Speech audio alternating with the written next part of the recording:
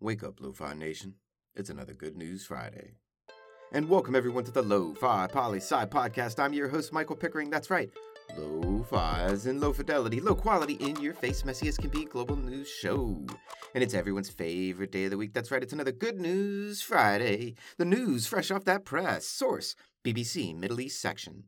Israel-Palestinian ceasefire comes into effect. This is good news indeed on this Friday, as Gaza and Israel have both agreed to a ceasing of hostilities, so that hopefully peace may return to the people.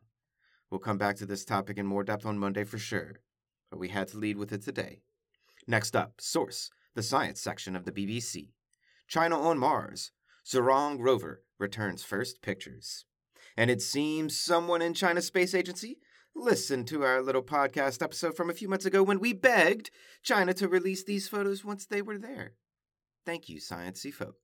No, but for real, this is awesome, and you should check out these pictures. Before this, the only pictures we had taken on Mars itself came from the U.S. government. Think about that. And it's crazy to think, really, that China is only the second country to actually land on Mars. We need more countries doing space exploration to speed up our progress, to increase our knowledge, to help us understand that other famous question.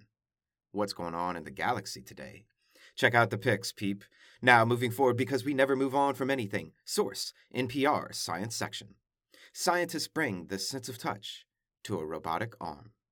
Lo-fi cool read this, people. And before you start thinking robots taking over the world with this new stuff, it's not like that.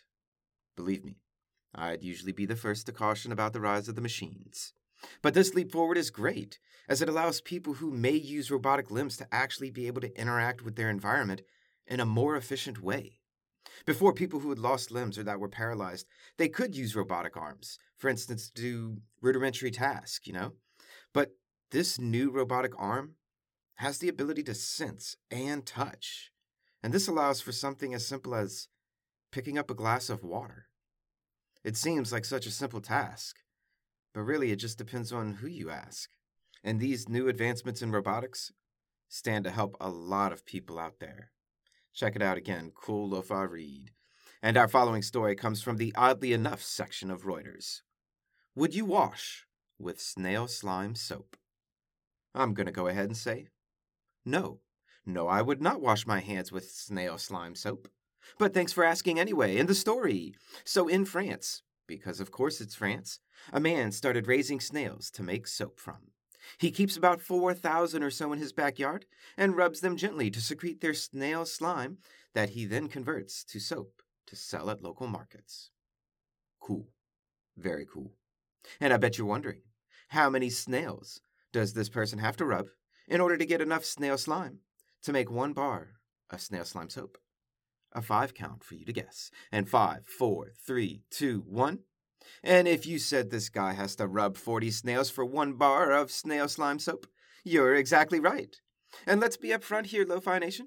I'm not saying this is gross. I'm not saying there's anything wrong with snail slime soap. I'm not saying I wouldn't eventually try washing with snail slime soap. I'm just saying, this morning, I am not washing with snail slime soap. But would you wash your hands with snail slime soap? Write in, I'm curious. And a last piece of news to send you on your way to the weekend. AP, Oddity section. Fed sees 68 big cats from Tiger King Park in Oklahoma.